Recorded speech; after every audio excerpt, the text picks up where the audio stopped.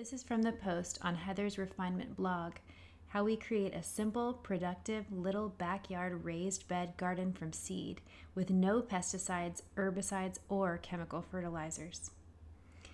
I love thinking about the beginning of the world, how God was the ultimate creator who was just smiling his head off as the earth burst forth from his fingertips and turned green with life and began teeming with movement.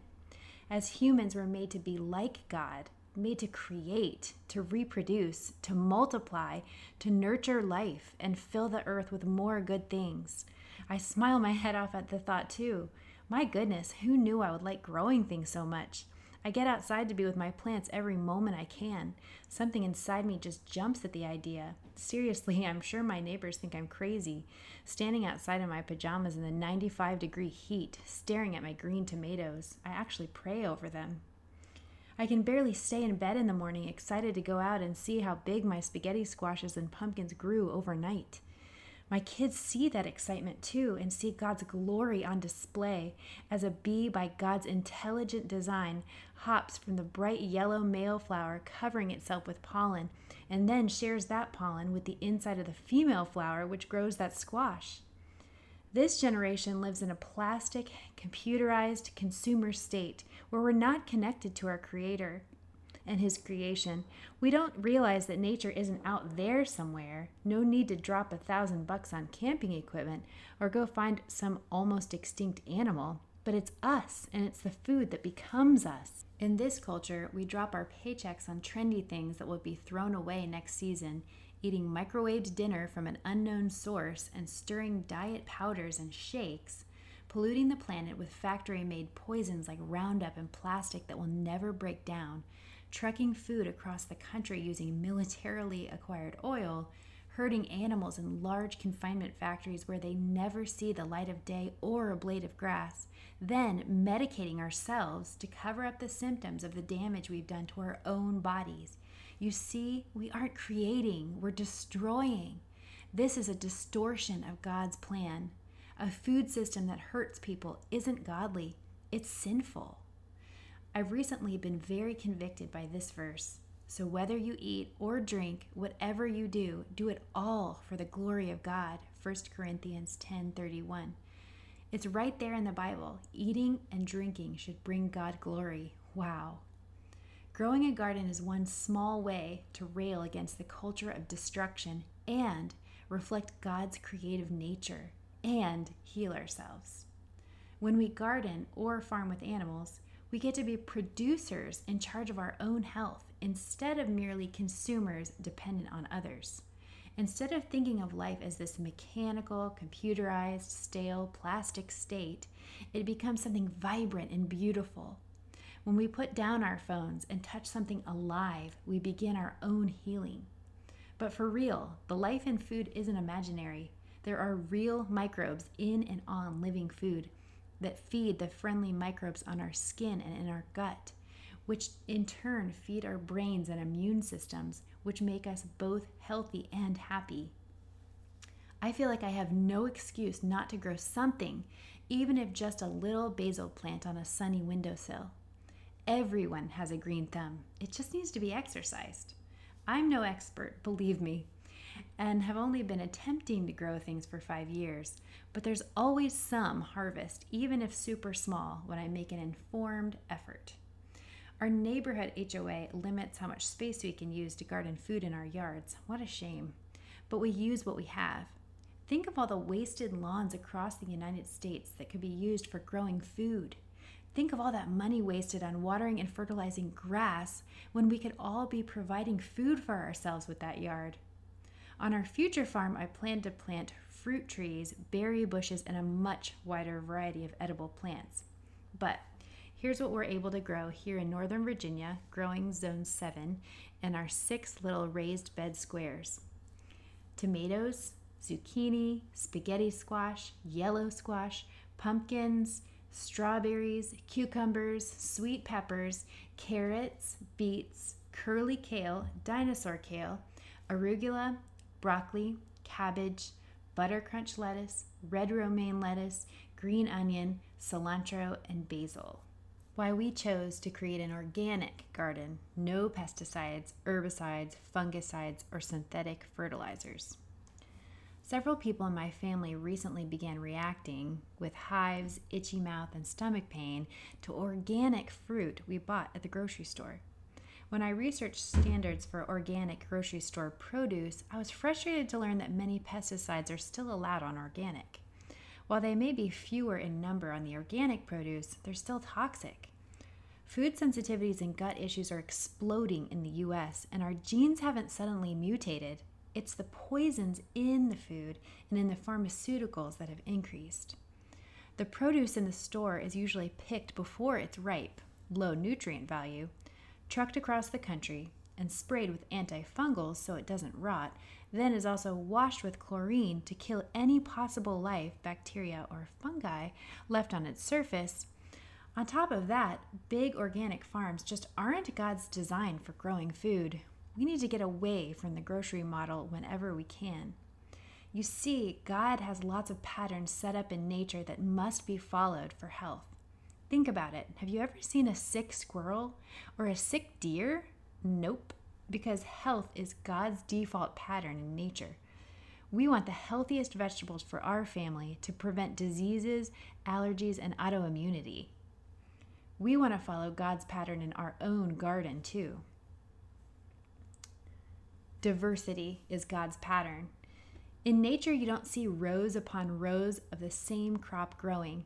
A wide range of plants and animals deters pests and diseases. It confuses them. Plant basil and marigolds in between other plants, and the strong scent deters pests and makes them not smell the delicious squash or tomatoes mixed in. You don't hear of salmonella or listeria or E. coli in produce grown on a farm with diverse crops and diverse animals. Salmonella and listeria and E. coli come from big farms where they grow only one thing for acres and acres, and the diseases and pests have a heyday, their favorite crop for as far as their eyes can see. Rotating plants is God's pattern. Most strawberries grown on big farms, organic or not, are fumigated with poisons to kill diseases in the soil before they're ever planted. But if strawberries were rotated out with broccoli, for example, the diseases that bother strawberries would go away. Each plant takes different nutrients from the soil, so rotating the plants means the soil can replenish itself. Rich, living soil is God's pattern. Besides sun and water, soil is the most important part of gardening.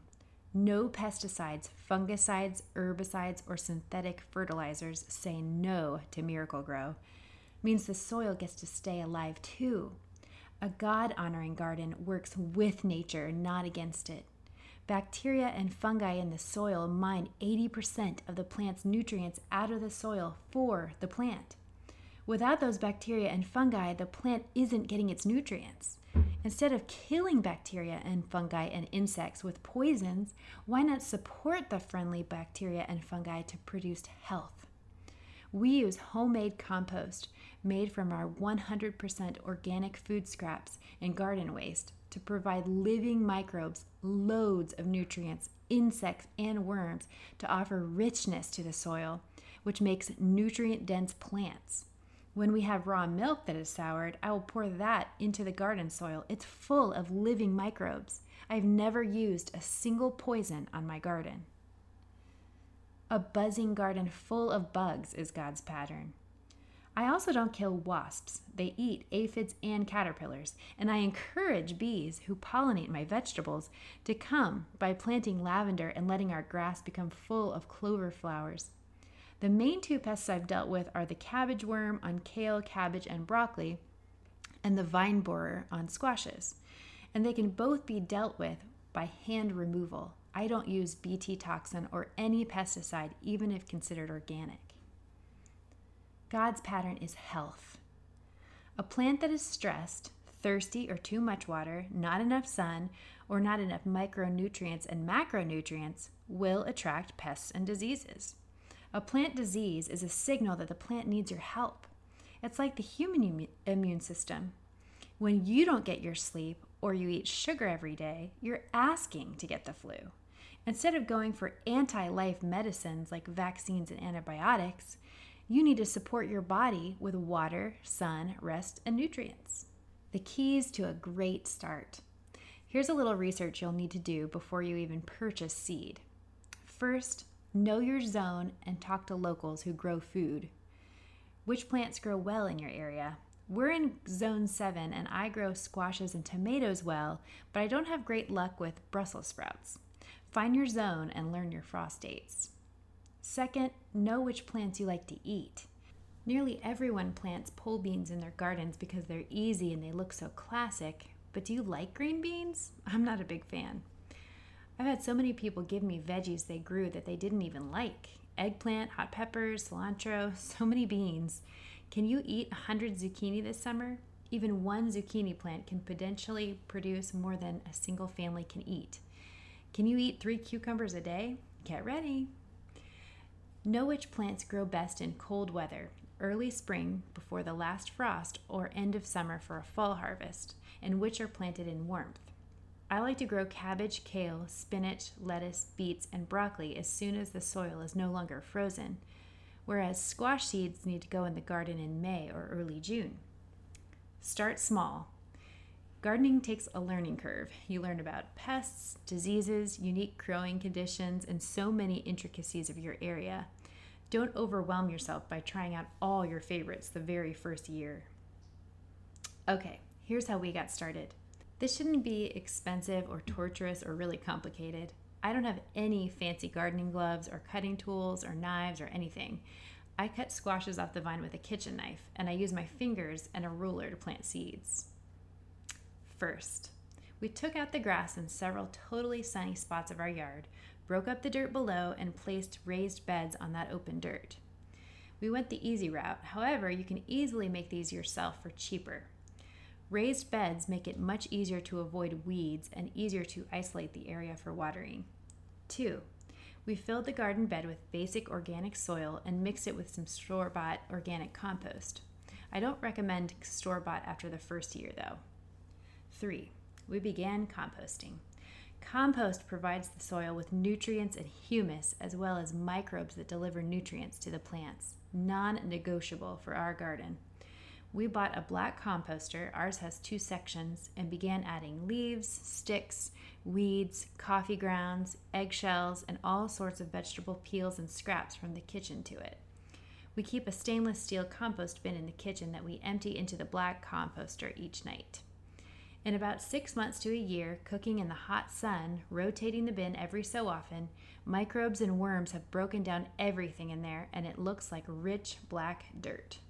We add that to our garden each spring and the plants love it. 4, we buy mostly heirloom seeds and place them directly into the soil.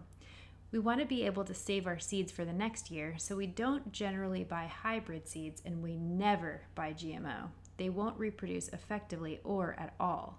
Not bearing reproductive seed is against God's pattern in nature.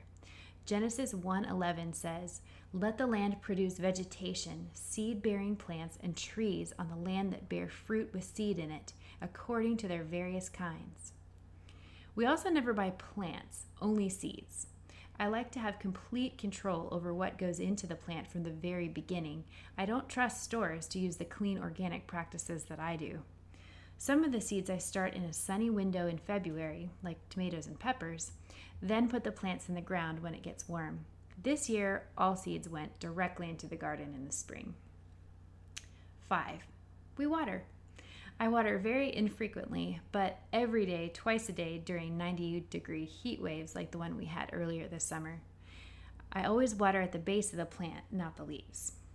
We also have a whole house water filtration system that takes chlorine and fluoride out of the water that goes into our garden. 6, we put in pretty trellises for cucumber vines to climb and tomato cages. We made several from cheap wood and 2 black pretty ones from Amazon to support tomatoes once those plants have begun getting larger. 7, once or twice a year I'll add micronutrients in the form of azomite powder and kelp meal. This year, when it arrives, I also plan to try some organic Trifecta Plus from an organic gardener who develops his own fertilizer. 8, I read seed packets carefully. watch gardening videos to learn more. Then I thin where too many plants sprout, pick up bugs where they appear. You can crush aphids with your fingers. Prune extra tomato leaves, pollinate zucchini by hand if there aren't enough bees, and just generally learn how to keep each plant healthy. It's a learning process that is so fun and rewarding. 9. Harvest, when everything is fully ripe and loaded with nutrients that only fresh vegetables can have.